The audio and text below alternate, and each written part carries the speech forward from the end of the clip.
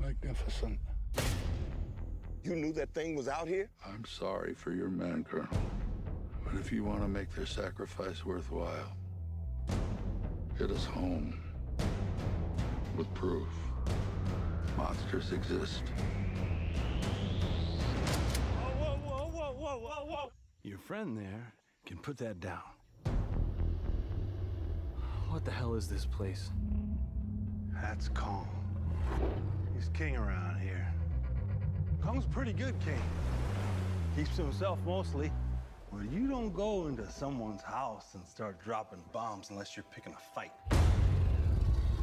Kong's God on the island, but the devils live below us.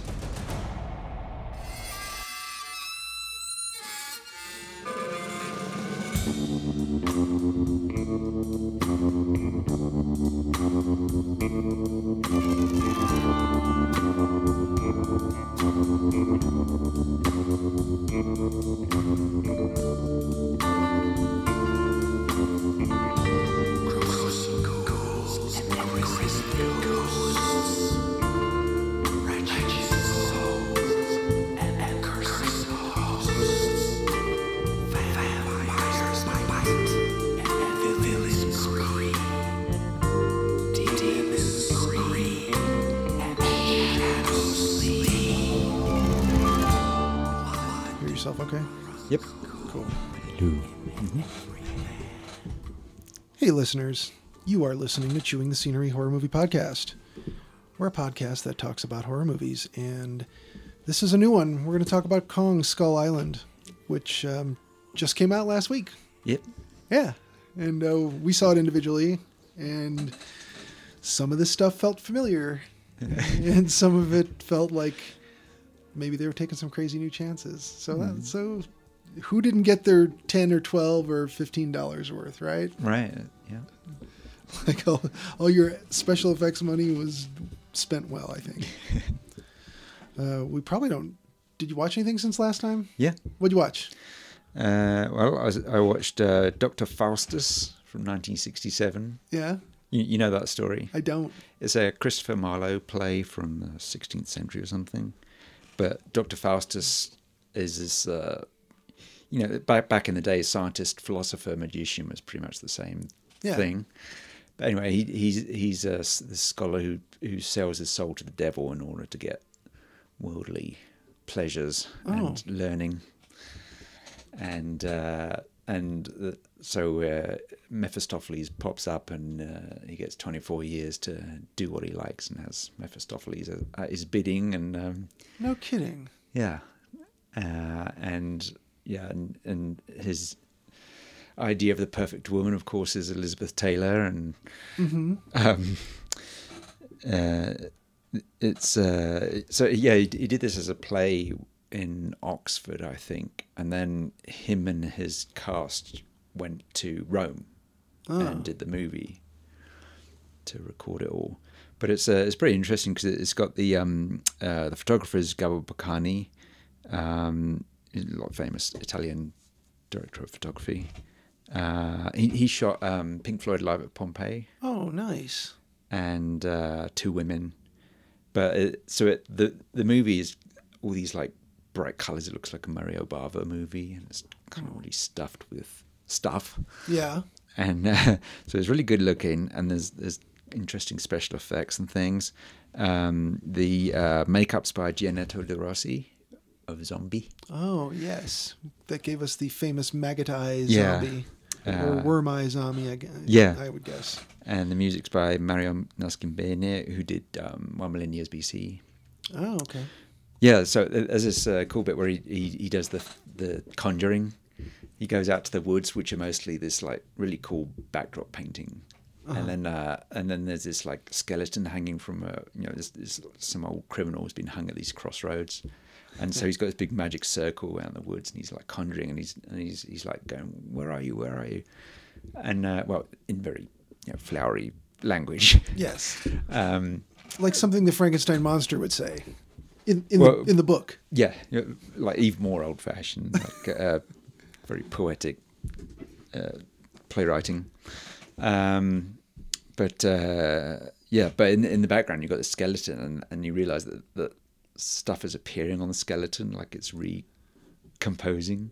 A la Hellraiser. Yeah, and then eventually he turns around and he goes, "Wah!" because it's like this gross, like, this decayed corpse with maggots just streaming off it. Oh, man. And he goes, like, I don't want that. I want someone who looks like a friar. So the next time he turns around, there's this like Mephistopheles is this friar. Oh, all right. So what year was this made? 67. Oh, okay. So they had their work cut out for them with special effects looking convincing. Yeah, I think when the corpse is coming back, it's like mostly a painting, and then the final mouldering corpse thing is like makeup over a skeleton. Okay. Various drippy things. But yeah, it's got some good special effects in it. There's several shots where they go into someone's eye or someone's, a lens of some glasses or into a skeleton socket, and then you see things inside the socket. And there's like a trip into hell, of course, and right, various things. Yeah, quite enjoyed that one. All right, here's another cultural icon for you. Thrashing. Thrashing? Have you heard of that one? No, is it like Breakin'? Yeah, it's a 1996 skateboard movie. Oh, so it is kind of like Breakin'. I was joking, but... So it stars Josh Brolin. Really? Who's like this really pretty teenage kid back then. Right. And Pamela Gilly, who married James Liu. Oh, wow. Who I did a film with. And a very young Sherilyn Fenn. No kidding. Playing a tearaway teenager. Obviously very pre-Twin Peaks. Yeah. And there's appearance by the Red Hot Chili Peppers. Naturally. Right, doing Black-Eyed Blonde. The soundtrack is variable. It's like terrible late 80s sort of tinny guitars and things. But, then you've got the Red Hot Chili Peppers, Devo, Circle Jerks. Oh, yeah. One point, Josh Brolin's wearing a Susie and the Banshees t-shirt. White Sisters in it from Killer Party. No kidding. Wow. So it's basically Romeo and Juliet. They've got one bunch of skateboarders, the ramp locals, and then the other ones are the Hook and the Daggers. Oh. These punks and skateboards. Nice. Well, movie punks. Now, real quick, I have to say something about skaters in the 80s. I had moved, my family had moved from Chicago to northern Idaho. And it was a culture shock, to say the least. And then, of course, as a few years went by, the 80s were happening everywhere, including northern Idaho. And I do remember these little, I call them little kids, but they were probably 14, 15-year-olds at the time. And when they're 2 or 3 years younger than you, it just seems like children, at that age. A year makes all the difference. Mm-hmm. And they started graffitiing on picnic tables and walls and windowsills and whatever. And they wanted to be called the Psychotic Skaters, but they were spelling it wrong. So they were the Physcotic Skaters. And we'd be like, oh, look, here come the Physcotic Skaters. Everybody watch out. They're totally Physcotic. So I had to sidetrack with that real quick. Because, oh no, please. Yeah, because that's something that you just can't pass up on, something like the Physcotic, because it was around that same time. Like everybody wanted to be a skater, a breakdancer, or have a metal band, or they could have been support for the Haddonfield Lovers. Yeah, absolutely. Yeah, my friends and I wanted to have a garage band, but it's the trouble with musicians. Everybody can't be on the same page at the same time, it seems. Mm-hmm. And at some point you feel like you should cut your losses and quit wasting your time. Fame is really just out of reach, isn't it? And all the fortune that goes with it. So anyway, so what else? What else? I saw Doctor Strange. Have you seen that one? Yes. Yeah. Rented that one on VOD. And I think I might have mentioned last episode that they stole all their special effects from Inception. Yeah, it's like even more complicated than that, wasn't it? It was even more like, Inception-y. Like the world is like spiraling. And, Right. Yeah, it was awesome. Yeah. I just really liked how they just rolled with it. Yeah. Just did extremely weird things. Right. If you're going to be a bear, be a grizzly. Yeah. They went bananas with it. Yeah. Scott Derrickson directed Sinister. Yeah. And Which I finally saw about a month or two ago. Yeah. Daddy Stood Still. Benedict Cumberbatch as Strange and Dormammu, apparently. Benedict Wong as Wong. Yeah, as Emily pointed out, how many movies have two Benedicts? Right. It's, yeah. Most movies can't handle two Benedicts. Yeah. Yes, we really like the cast. Lots to juggle with, but it pulled it off. It was fun. Yeah. I loved all those Isha scenes. And then saw The Arrival. Have you seen that one? Yes. Saw that probably a month ago, maybe a little more. I enjoyed it a lot. It was a totally different take on Alien. I can't even call it Invasion. No. Alien Arrival. It's First Contact, isn't it? Yeah. Yeah. Yeah. I find these like those movies like Solaris in 2001 and Close Encounters and E.T. First Contact is always this religious experience, sort of thing. But it would be, wouldn't it? You know. Yeah, you would be completely awestruck. Yeah, it's knowing for certain one way or another if we're alone or not, it would just be profoundly changing. The astrophysicists seem to all agree that there's a high likelihood that there's life on other planets. Yeah, statistically. Yeah. Is it intelligent life? Is it going to come see us? And they seem to agree that that's a lot less likely. Yeah, it's like there's no with our current knowledge of physics, there's no way of travel, right? Like feasible travel between that far a distance, right?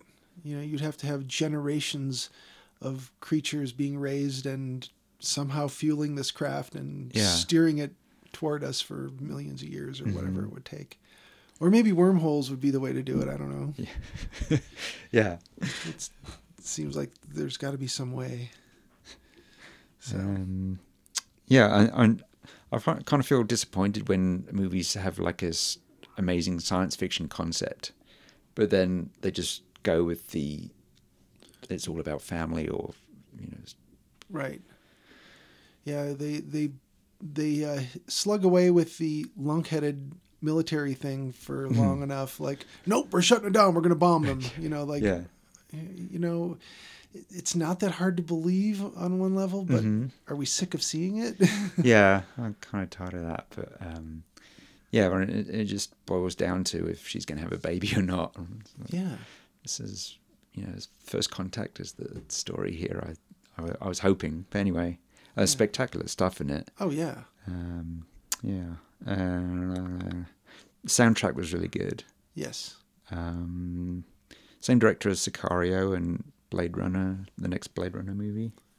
Is there a release date you've heard about on that next Blade Runner? I just saw that it was dated for this year. Yeah. But hopefully it'll knock our collective socks off. Yeah.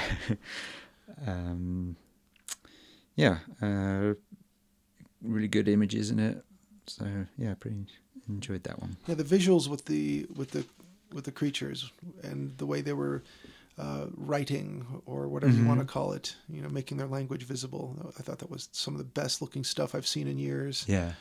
And they kept it simple. These things were kind of reaching out of the mist, out of the fog, sort of. And I thought that was great. Yeah. Now that that's a good transition into. You probably saw the same previews I saw when you went and saw Kong Skull Island. And real quick, what I watched since last time, a few episodes of Futurama. That's all I was able to squeeze in. That's something I could watch that's 20 minutes long, without commercials because I'm watching it on Netflix. Anyway, so when you saw Kong Skull Island, did you see the preview for that movie Life? They get something from Mars and they start growing it on the ship. Preview for that? I don't think so. No. Oh, okay. How So about I saw Ghost in the Shell, yes? Chips. Yeah, that looked like it's going to actually be Such a- funny. Really? Well, here's the thing about that is the show in its time was a little bit cheeky, but mostly took itself seriously on some level. I mean, it knew it was a primetime drama / sort of comedy, but I think this one is just taking it and going, let's just be stupid. And it looks like it's just going to be goofy and stupid. And sometimes that's, if I'm going to watch a comedy, it's got to be one of two things. It's either got to be ridiculous or it's got to be smart. And anything that doesn't hit either of those marks, I don't want it. Right. And this one looks like it's going to just be stupid and silly. Okay. And then a trailer for Power Rangers Yeah. as well, which I don't think I'll see. How about that new Alien movie? Did you see the trailer for that? Yeah. There's not enough different in it, really. I'm watching that and I see the ship and I went, that's the ship from Alien. Why is that in a Again. preview? It's like, oh, because we're seeing another Alien movie. Okay. Yeah. Oh, right. Oh, you didn't realize it was Alien? No, Okay. at first I thought, oh, what are the, because I think they already showed the preview to that movie Life, where they're growing this tissue and it's a Martian-based thing, and Yeah, that looks like it's the green slime, yeah, Again. it does. The blob, which I don't mind. right? But this preview starts out, and I thought, okay, well, what other science fiction-y thing are they going to show us? And then as it goes along, I went, oh, that's the ship. Now, why are we seeing that? Oh, okay, so they're remaking Alien clearly, because it looks like they're doing a lot of the same stuff as the original Alien from '79, and then of course at some point you're realizing there's enough different to where I'm not certain this is a reboot. It's following Prometheus, I think. Oh, is it? Okay. It's all tied into the same Yeah. mythos. And the xenomorph trying to break a window with its forehead, that's about damn time, I gotta say. It's like, when's it going to use that big thick forehead for something? It's so good. Why didn't it just spit on that thing's Yeah. got acid? All you got to do is just kind of go, guess what I can do? Right. Sizzle, sizzle, sizzle. And I'm in. That's true. So... what else did they show? I don't remember any other trailers that they showed that I was stoked about, but I did see a poster in the lobby for the next Planet of the Apes movie. Oh, yeah. It just says war. Yeah. Yeah. And it looks like Caesar again. There was one called Geostorm, which is another like disaster movie. Geostorm. I can't remember all the trailers. Yeah, there were a bunch. I mean, you got to build that into your time. If you look at the runtime of a movie and it's an hour and a half or 2 hours, you have to tack on another 20 minutes for just the trailers. Yeah. And then you're all surprised when it starts. Right. They were still showing the stupid stuff when I was messaging you, and you're like, put your damn phone away. No, I wasn't being that guy. I absolutely oh, before this even gets close to starting, I have to let Julian know. I'm seeing this right now. Cool. So, what did you think of Kong Skull Island? Let's talk about the movie. Yeah, I enjoyed it overall. Yeah. Yeah. So, from a scale of 0 to Shakespeare, where do you put this as far as literary importance or Well, compared to cinematic? Kong movies, I like the original best, of course. Yeah. I think I like the Peter Jackson one better because I love the Skull Island in that one, Yeah. The Tribe too, and the how Kong was done as well. right? Yeah, and it was scarier. Yeah. Those two movies were much scarier. Like for this one, which is like Kong plus Apocalypse Now plus Yeah. The Land That Time Forgot. It was, it should have been scarier. I don't know whether they watered it down for Maybe, general audiences, but Was it a PG movie? I can't remember what the rating was. Yeah, It felt PG. there was a time when There was like one F-bomb. right. It was the best spoken SAS guy I've ever heard. Yeah. He didn't say one bad word. Right. Yeah, I think a real SAS guy would definitely have a different way about him. Yeah. So overall, though, when you look at a giant gorilla movie, and we're talking from 1933 King Kong through 2005 Peter Jackson King Kong, everything that's happened in between, including the Japanese movies. One thing that seems consistent is there's the discovery of the giant thing, and then, this giant gorilla goes on a rampage. Falls for a woman. Yep, falls for a woman along the way, and then has to be stopped. And goes up something high. Yep, yeah, hopefully, or in this case, is something high. It doesn't have much higher it can go. But yeah, maybe you can lean on the Empire State or something. Right, you could use it to scratch his chin or something. But looking at all of those movies, I always felt a special connection to the original 1933 movie because I was a small child when I saw it, and it blew my mind. Yeah. It was like, this is a giant gorilla. I think gorillas are great already, and here's a giant one. And he can do anything except survive the, climb up the building and the fight with the planes. Peter Jackson, I think, really took it and ran with it. I mean, it looked visually amazing, and it hit all the notes it was supposed to as far as making us feel certain ways about certain things. And then the horrible feeling at the end when they kill the giant gorilla. At least, and this is something I wrote down when I got home, it seems like the giant battle royale with toward the beginning with the gorilla and the inexplicable 12 helicopters that came off of the boat that had 4.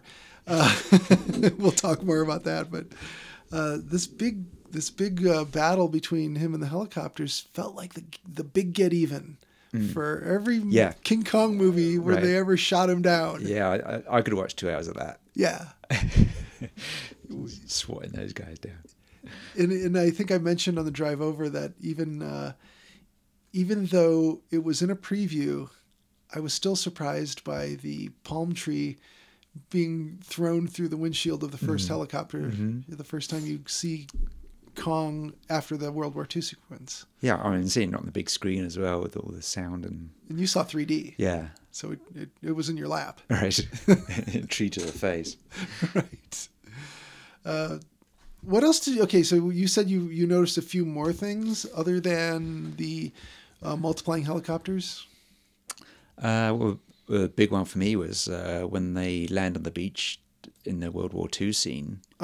There's no storm. Oh, I could see. Oh yeah, because they said this island because that's a big deal. This Skull Island is surrounded by a wall of storm that never goes away. Yeah. All right.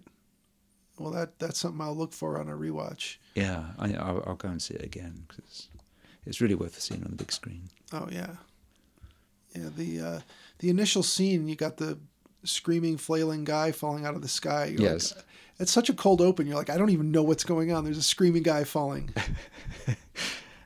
Clearly from the sky. Yeah. That was kind of like, there's a movie called Hell in the Pacific where it's Toshiro Mifune and I think it's Lee Marvin. Oh, wow. Where they're in World War II and they get washed up on the same island and they have to get on with each other. Oh, that's funny. Yeah. Mifune is one of he's my favorite samurai, obviously. Yeah. He's got to be everybody's favorite samurai, right? It's like Clint Eastwood's your favorite cowboy. That's just how it is. He's the dude. Yeah. What else? Other than the clear blue skies surrounding the should-be stormy island?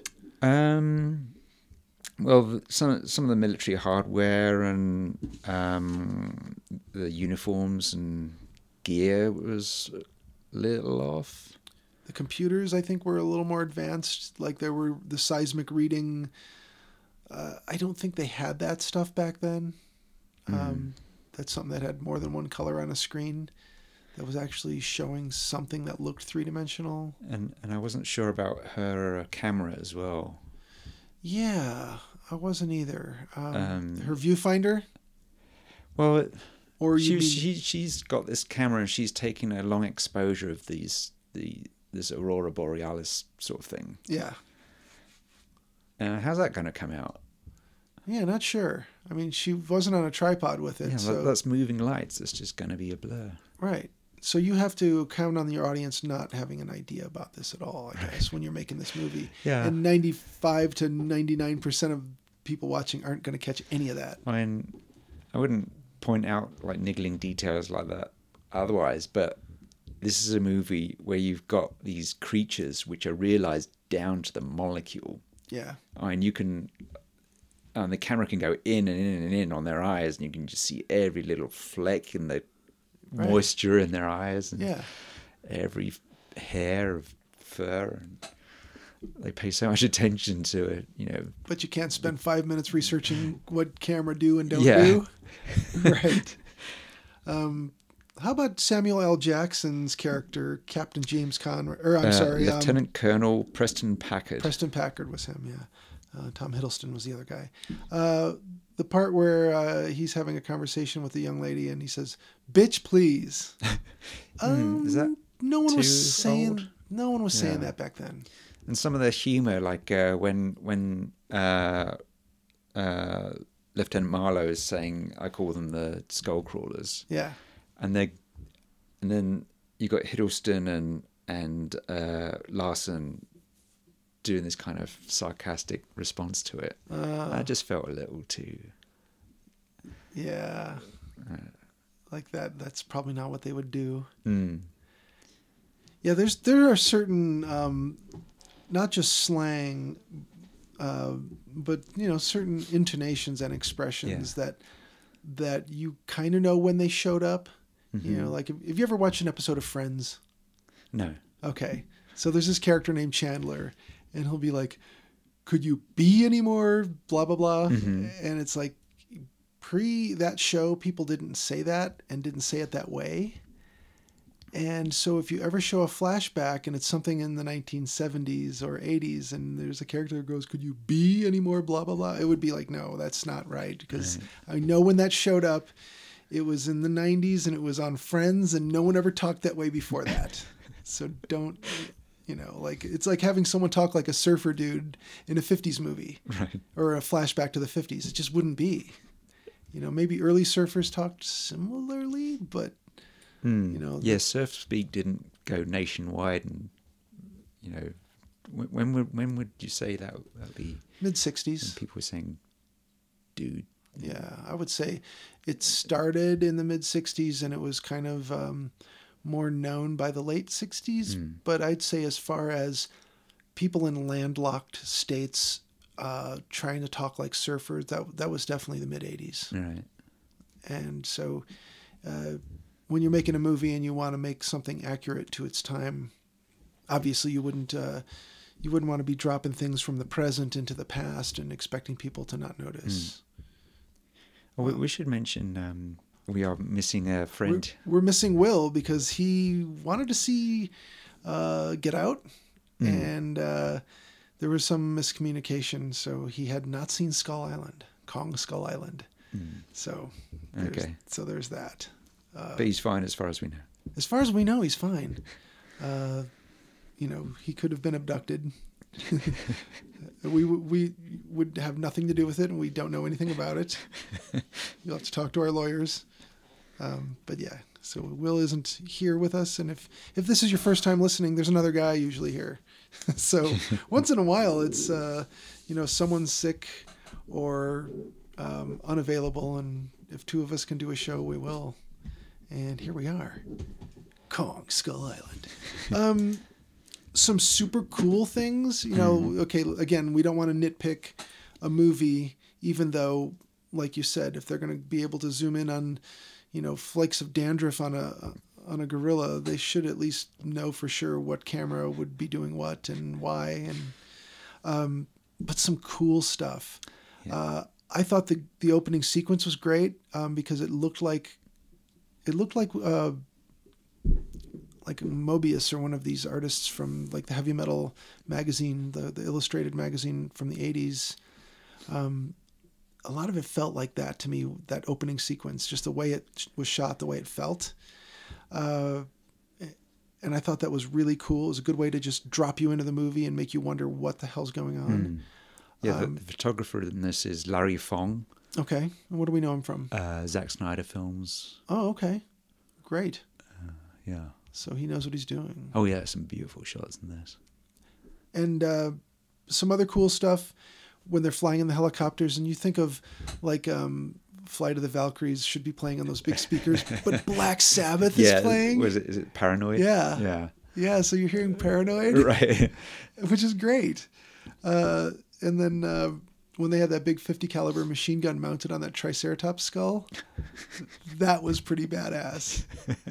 You know, it's kind of like, what do they do? Go back in time and talk to us when we were 13 and ask us what would be really cool? What would be bitchin'? This film is so nerdy. There's so many references in it, and yeah.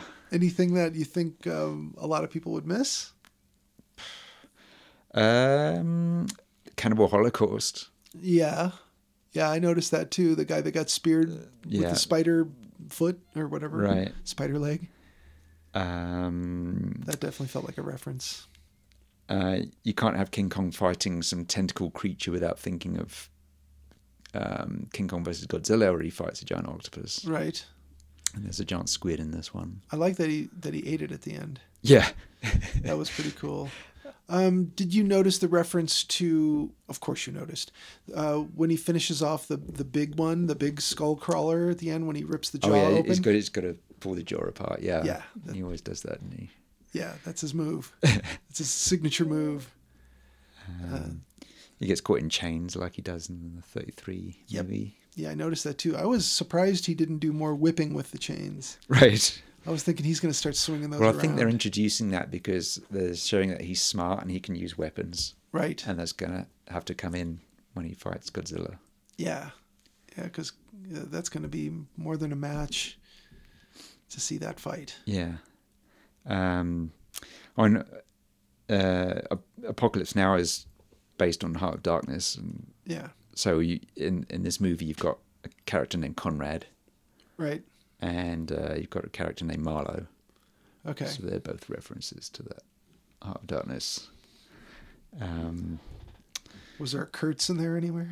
No, I was expecting someone to say the horror at some point, but no. Nobody did. Yeah, Heart of Darkness was this story from 1899, which is like an anti-colonial story where Marlowe goes downriver in Africa and finds this character named Kurtz, who's gotten out of control. So Apocalypse Now is pretty much that story, and yeah, it sounds like it follows it pretty closely. Yeah. So. Yeah. So as far as the carnage in this movie, we didn't miss the military guys terribly, right? It doesn't show you people actually being chewed on or. Right. Yeah, that Cannibal Holocaust bit is about as gory as it gets. Right. Yeah, you do see that guy who's kind of mostly in silhouette where he gets his arm snapped off. Yeah. By one of the, whatever you call those birds. Right. The bitey birds. Yeah. They carry him away and snip his arm off. Yeah, so I wonder if there's like a harder cut that's going to come out because this isn't near as scary as the previous. Well, the Peter Jackson one, the guy gets his head eaten by one of those giant bugs. Oh, yeah, that's pretty gross. Spider Valley sequence. Yeah.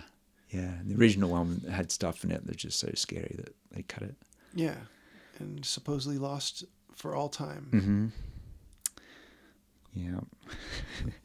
So you got like callbacks to earlier movies, like Samuel Jackson says, "Hold on to your butts." I did catch that too. Same as Jurassic Park. Yeah, I leaned over and said, "That's that line from Jurassic Park." I always say that to the dogs whenever I have to corner kind of sharp. They don't know what I'm saying. They just look at me. What else is it?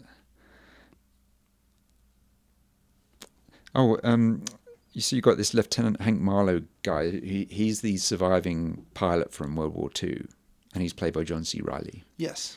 So he has this jacket, and it has "Good for your health" on the back. Yeah. And this is modelled on Canada's jacket from Akira, Oh, which says "Good for health," okay. and coincidentally, John C. Reilly played the character in Tim and Eric who says "For your health." Oh, This okay. is his catchphrase. And the jacket has a patch for Lizard Company, which is a reference back to Travis Bickle in Taxi Driver, who has a patch saying King Kong Company. Oh, interesting. Okay. Also, Marlowe refers to these whistling giant ants. Yeah. Name that movie. Whistling giant ants.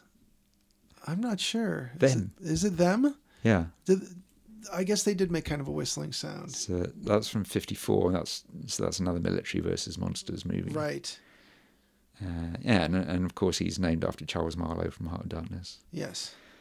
The Japanese pilot is played by Miyavi, aka Takamasa Ishihara, Uh-huh. and his character name is Gunpei Ikari, which literally translates as Commander Anger. Oh, really? Wow. You know, I'm surprised that that they tried to make us believe that John C. Reilly's character was going to grasp that samurai sword by the blade. Your fingers would come off. Yeah. I totally squirmed when that happened. I Yeah. went, oh, they're going to show us his Ew. fingers come off. Ew. It's like, no, that wouldn't happen. No, you've lost your hand if you Yeah. grab an actual samurai blade. There were a lot of different ways they could have done that. Where And he shouldn't have had a wooden scabbard for it either. Correct. Yeah, I noticed that. And his tanto being serrated on one edge, is that normal? No. I didn't think so either. Yeah, and that would be the dagger of the three. So you've got the katana, the wakizashi, and the tanto. Yeah, the tanto is the shortest Yeah. one. Yeah, it's basically a dagger.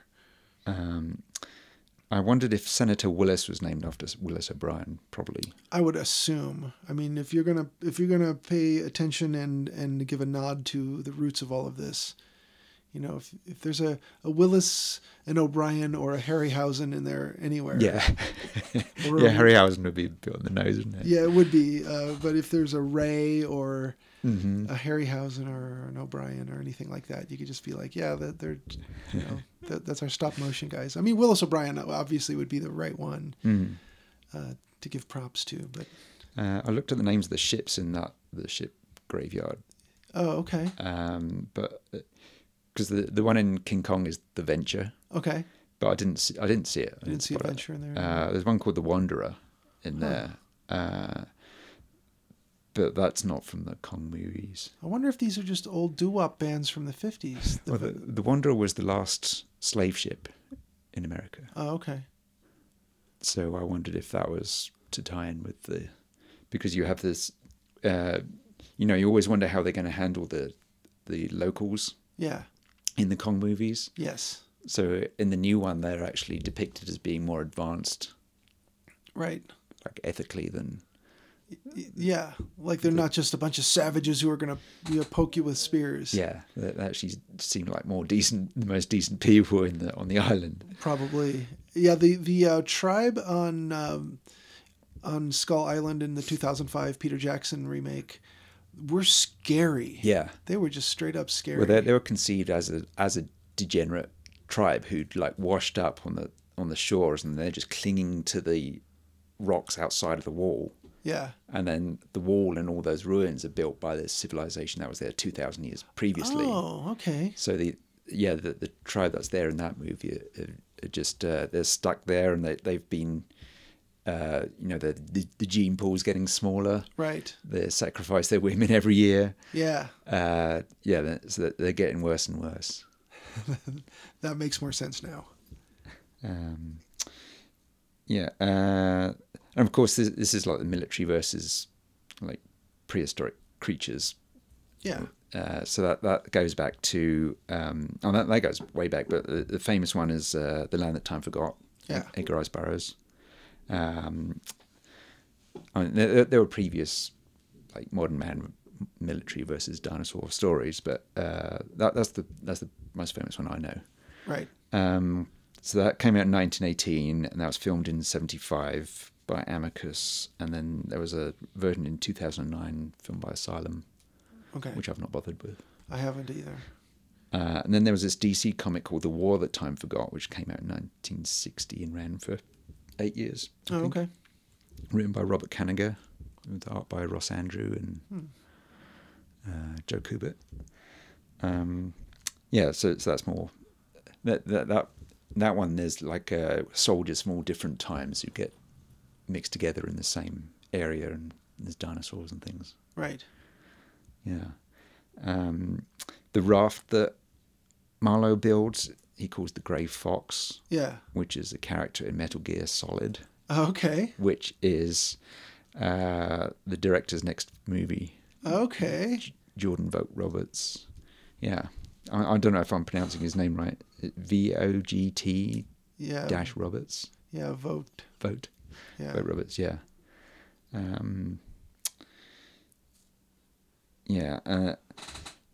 The Hollow Earth thing. So that's another Burroughs story, Yeah. Pellucidar and At the Earth's Core and all that. But that's pretty universal, that myth. Yeah. So you've got like myths in this country, and in Ireland, and all over the place. There's stories about people who've gone underground and civilizations that are underground. That could come springing out anytime. Yeah. So Edmund Halley, who charted the comet. Yeah. So in 1692, he proposed that the Earth was composed of concentric shells, and each has its own atmosphere, and the atmosphere is luminous.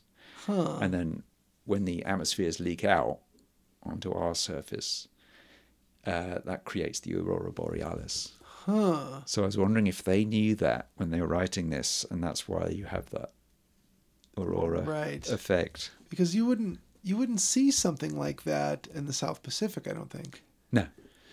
There's a phenomenon known as St. Elmo's fire. That's just like flickering around the Right. rigging. Right. And that's the only thing I could think of that would be even close, because the northern lights are, hey, get this, northern. They're not south of the equator or near the equator. So yeah, that was kind of weird. But I guess we're supposed to believe this place has its own weather system. Generates its own magnetic fields and things. Yeah, so why not? That was interesting to look that up. And did you stick around through the credits? I didn't, and of course I read up on that, and I said, okay, so I missed the petroglyphs or the cave paintings and the Godzilla roar. Mm-hmm. Was it the classic one? Yeah. It's the one they used in the American movie. So you recognize it, of course. Yeah. When you hear it. Oh, man. So it was pretty exciting. Yeah, normally I do with newer movies stick around, because it's like they're gonna get you with something after the credits. Yeah, especially these franchise ones. Yeah.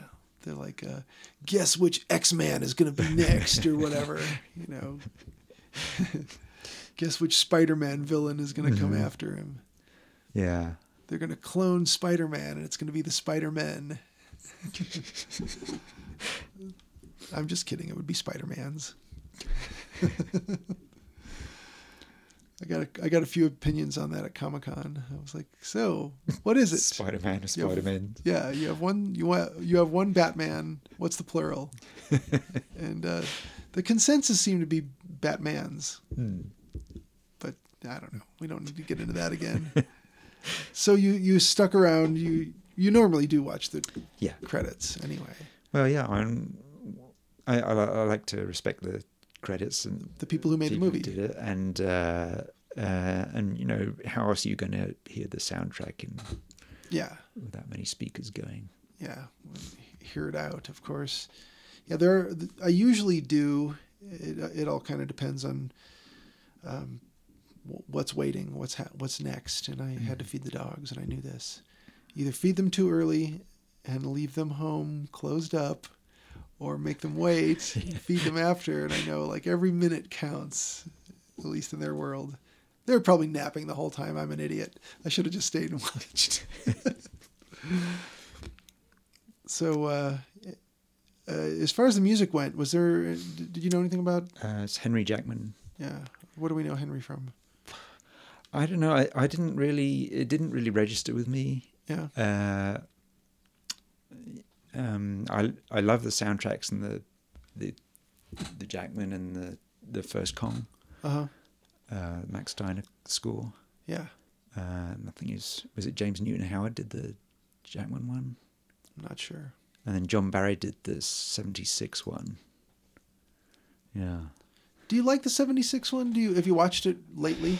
I have not, because I have not seen it in at least 10 years, 15 years now, because of the Twin Towers. Oh yeah. Yeah, it's I don't know if I could. It's kind of tough. I'm not being able to get back to it. Yeah. But it's a good soundtrack. I've played that, but I've not watched the film again.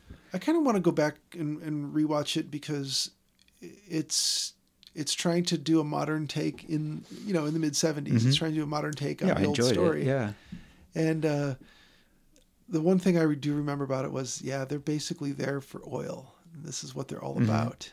And when they discover that it quote unquote isn't done cooking yet, and it's like, well, in terms of geology, it's not that long, but about 3,000 years or whatever they say.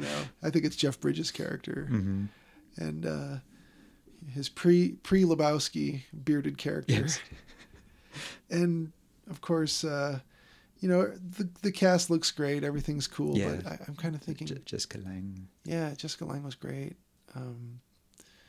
I'm just kind of wondering, how does it hold up? I haven't watched it in probably at least 10 years myself. I kind of want to go back to it. Yeah. I don't know if they have that one on Blu-ray or not, but Don't think so, no. I would at least get a DVD of it. I've got the DVD. Yeah. Trying to find one specific movie. I was actually going to rewatch that last night, right away. I was going to watch that one because I have the 2005 one. Yeah, I've got all the official Kong movies and a few more besides. That aren't actually Kong. Oh no, some of them are Kong. There's things like Ape, right? APE, and the Mighty Peking Man and things like that. That are clearly rip-offs. And there's, Ape is just, I found that one pretty dull. It was aping but King Kong. Mighty Peking Man is really fun. Is it just is it just bad, silly, or are they making a sincere effort? That's what I always. I think they're trying. I mean, you can probably find things to laugh at, but I don't know. I remember enjoying that one. It's not always the focus. It doesn't always have to be. Another good one is Shikari, as an Indian one, where it's most of it's an adventure movie. Okay. And eventually they get far enough into the wilderness and they discover Kong. Oh. There's one I haven't seen, which is Bangla King Kong, which is a Pakistani. Okay. Incredibly low budget one. I've not gotten around to that one yet. If you're looking into Indian King Kong movies, you have to watch out because sometimes King Kong refers to this hero, a human hero. Oh. He's played by this wrestler actor. Because King Kong himself is named after an actual king in Siam. Okay. Ancient Siam, and so it's an actual name. But so there's those movies as well. Okay. And Emily's uncle is in King Kong Lives. Really? Yeah, he's one of the surgeons. Oh, how cool! Wow, you just have would that be 2 degrees of separation? Yeah, from King Kong himself. Yeah, he's the one who makes the big announcement about the surgery at the start. Oh, cool! I'll have to watch that. What's his name? I forget. Uncle. I can't remember his name right now. We just call him Uncle. Yeah. That's funny. I'll have to go back and watch that. That's sort of that whole thing kind of reminds me of the Bruce Lee exploitation movies. So these are Kong exploitation movies, right? Mm-hmm. It's well, we don't own the property, but yeah, I mean the 76 one, it had such a huge long publicity campaign. Yeah. That it gave plenty of time for the people to make their cheap versions. Yeah. And cash in on the publicity before it came out. Yeah. So mockbusters, sort of, Right. in their day. Yeah. It's like, oh, good, another Kong movie. Well, it's not quite as good as the other ones, but No. you can knock yourself out. So, what is your take on where they're going with this? Do you have an idea? Like, is this just going to be like they're going to take this franchise and run with it? Yeah. So it's the next one is King Kong versus Godzilla. Right, and they've made no secret about round that. 2. Yeah, and then if the should I spoil the ending bit? I would say, I didn't say at the beginning that we're going to spoil the movie, but if anybody wants to skip forward a minute, go ahead. Right. So go ahead. So at the end, you see cave paintings, and you've got Mothra, Rodan, Godzilla, King Ghidorah. Right. And then there's like one cave picture of all of them together, and it kind of looks like a still from Invasion of the Astro Monster. Okay. Yeah, so what might happen is, like the pilots at the start of this movie, Godzilla and King Kong will meet and fight and then team up. Oh, okay. Sort of kind of Marvel team up sort of thing. Oh, okay. And fight King Ghidorah. That makes sense. That might be what happens. And the director would also like to do more about the what happened with the pilots in between World War II and 1973. That would be interesting, I suppose, on some level. Like, what was their day-to-day life like? How old was the Japanese soldier when he died? Yeah. Or I should say pilot. But Right. we know he's buried there. How long did he make it? Mm-hmm. But yeah, so that's kind of exciting, though, if you think about it. Like, if the next movie is anywhere near as exciting and fun as this one, great. Keep making them. Yeah. I mean, I don't have a problem with it. yeah. Look at all the other crap they make. This was fun. Like I said, start to finish, all your money for your ticket was well spent on special effects. Right. Yeah, and it's not. There's like there's dinosaur skeletons in it. Like you got that Triceratops one they stick the machine gun on. Yeah. But apart from that, they wanted to get away from dinosaurs because they're so familiar now from Jurassic Park and all that. Yeah, they wanted to invent that new one. Yeah. So apparently when they were working on the creatures designs, they came up with this water buffalo, and it's got this kind of, it's like this nature god sort of thing. Yeah, it's covered with moss. And so it was like a creature, like one of those forest spirits in Princess Mononoke. Okay. And so that became their cue for how they were going to treat the creatures. So they'd all be gods. Yes.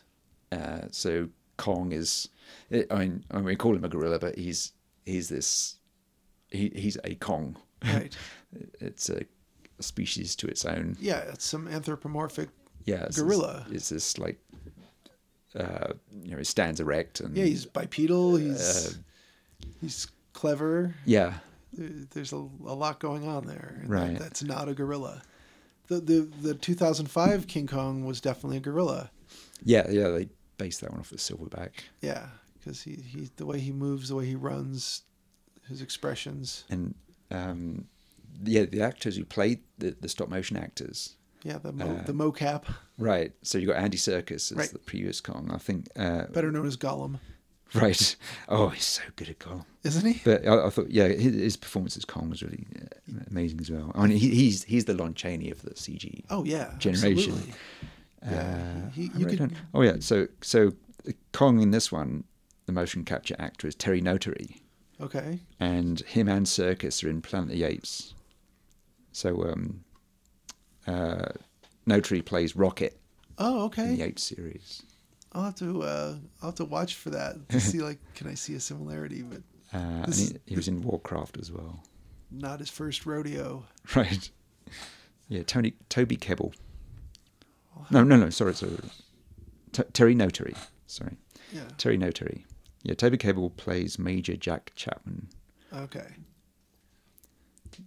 So when you get to these movies where you're on an island and it's got its own rules, basically, there's creatures can be anything. It could be some mixture of something you've never seen before and a dinosaur, all this stuff.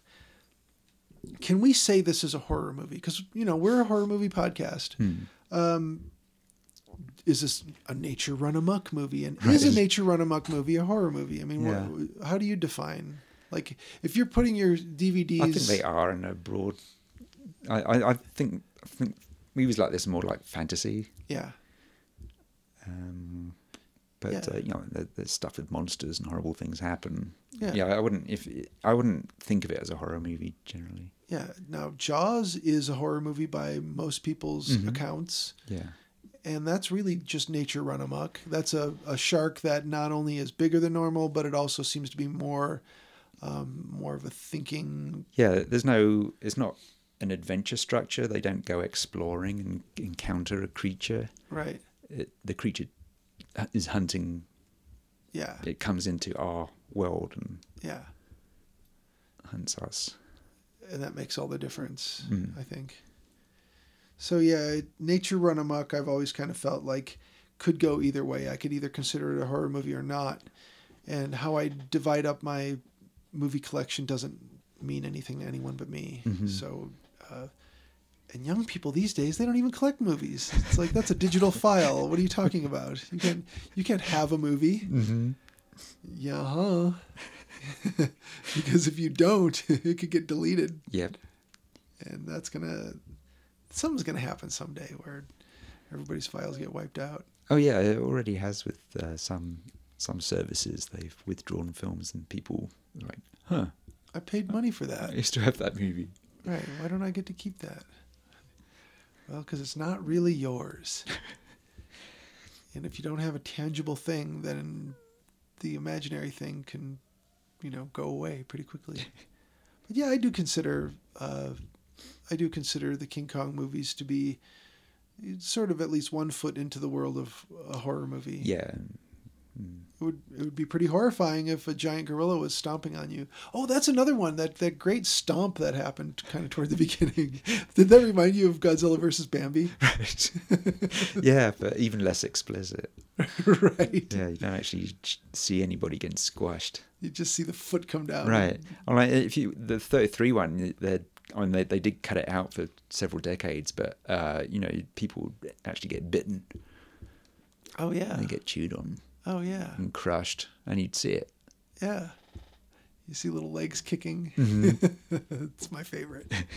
Whenever you do stop motion, you got to have the little kicking man getting eaten. I don't know if they really actually did that in the 33 King Kong. I feel like there was a guy who got... Yeah, he does. He tears down this tower in the village and steps on some people. Yeah. And then picks up some people and bites them. Yeah, that's right. You ever see those old circus posters for Gargantua? There was a supposedly gigantic gorilla that was in the Ringling Brothers circus. Okay. And I'll have to show you. There's one where he's grabbing some tribesman, some guy with like a feathered headdress and a leopard spotted loincloth or something, and he's swinging him above his head, like gonna smash him on the ground. He's like this large gorilla. And so I would have to look that up. I would assume that was post King Kong. But those were... I don't know, because the gorilla was one of the monsters of the day back in the 20s and the 30s. Oh, You'd yeah. have plays and movies with gorillas I think it must have been, all the exploration films coming back and showing wildlife. Yeah, that would make sense. And like gorillas were thought of as savage brutes. Yeah, even though they generally are not. No.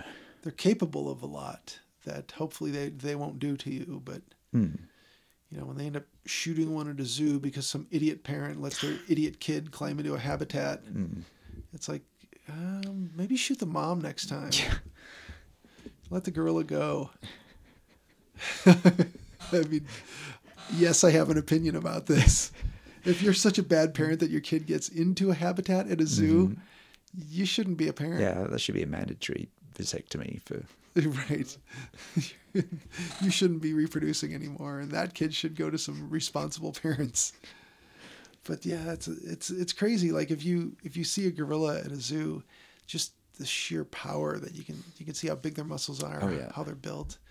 And here at the Denver Zoo, there was one guy who would be kind of working with the crowd outside of the glass, and he shows you a golf ball that's just been squashed and torn, and he's like, "Yeah, the gorilla can do that with his fingers." It's like, yeah, I don't know, I could do that with a vice, Right. you know, and Well, a fully grown chimpanzee can tear your arm off. yeah, and then beat you with it. Yeah. And eventually they will. And then they'll start speaking. It's coming. I'm pretty sure of it. And Charlton Heston he'll be kneeling on the sand, pounding his fist, going, "But her emails." When does the first Planet of the Apes take place? What's the timeline on that? I don't know what year it's supposed to be. When they take off from Earth, you mean? Yeah. Well, I know the movie was, 68? Right. Yeah, I don't know if it's supposed to be set in their future, but Yeah, we're not there yet. yeah. But Well, we've already I can't remember. a bunch of dates have come and gone in history of movies. We've had the Back to the Future date. What else have we had that's come and gone? HAL from 2001. Right. Just certain computers going online. I think Alien has come and gone. Has it? Maybe not. Maybe I don't think so. maybe the year they left. I'm trying to remember because maybe that one's 2037. Right. So we're coming up on. So next year's Rollerball, Oh, cool. and then the year after that is Blade Runner, isn't it? Oh, that's right. Blade Runner's coming up soon. Maybe that's why they're working on this remake, this reboot, whatever it is they're doing. Yeah, it's going to be called Blade Runner 2049, I think. All right, I'm going to Google this real quick and just ask, when is Planet of the Apes set? I like this complete history. Oh, Planet of the Apes timeline. There we go. Okay. Let's see. Oh, they weren't that ambitious. Taylor, Dodge, Stewart, and Landon are launched on their first interstellar exploration flight in 1972. Really? Yeah. And then, let's see. Also later that year, astronauts Skipper and Brent, and possibly two others, are launched along the same flight path as the previous vessel to probe its unexplained disappearance from detection. And that's on the California coast. And then 1973 is when the first capsule reappears mysteriously within nearby space. It lands off the California coast. And that's, of course, when we see that it's piloted by Cornelius, Zira, and Milo, which is pretty badass, isn't it? Yeah. Let's see. It goes on, to other movies, but that's your basic idea, is that they were thinking that in 1968 that it was only 4 years from interstellar travel or whatever. Right. You bet. Okay. It's 2017. We don't even have a damn hover car yet. Do you feel like we covered it pretty well? Yeah. All right. We even stuck a foot into the world of Planet of the Apes, which I'll go see every one of those movies. I don't care. I'll just... Oh, yeah. I mean, They're I'm really good. always a big fan. Right. If you've got talking gorillas or giant gorillas, hey, if you want to make the giant ones talk, that's cool too. I'm all right with it. Planet of the Giant Apes. Hey, there's an idea. All right. Well, we'll figure out what we're doing next time, and hopefully we'll let you know somehow. But this was great. Go see it. If for some reason you're letting us talk about it and you haven't seen this movie, go see it. If you've seen it, you probably want to see it again. That's a big recommend from me anyway. Yeah. Yeah, cool. All right, listeners, thank you for listening. Bye.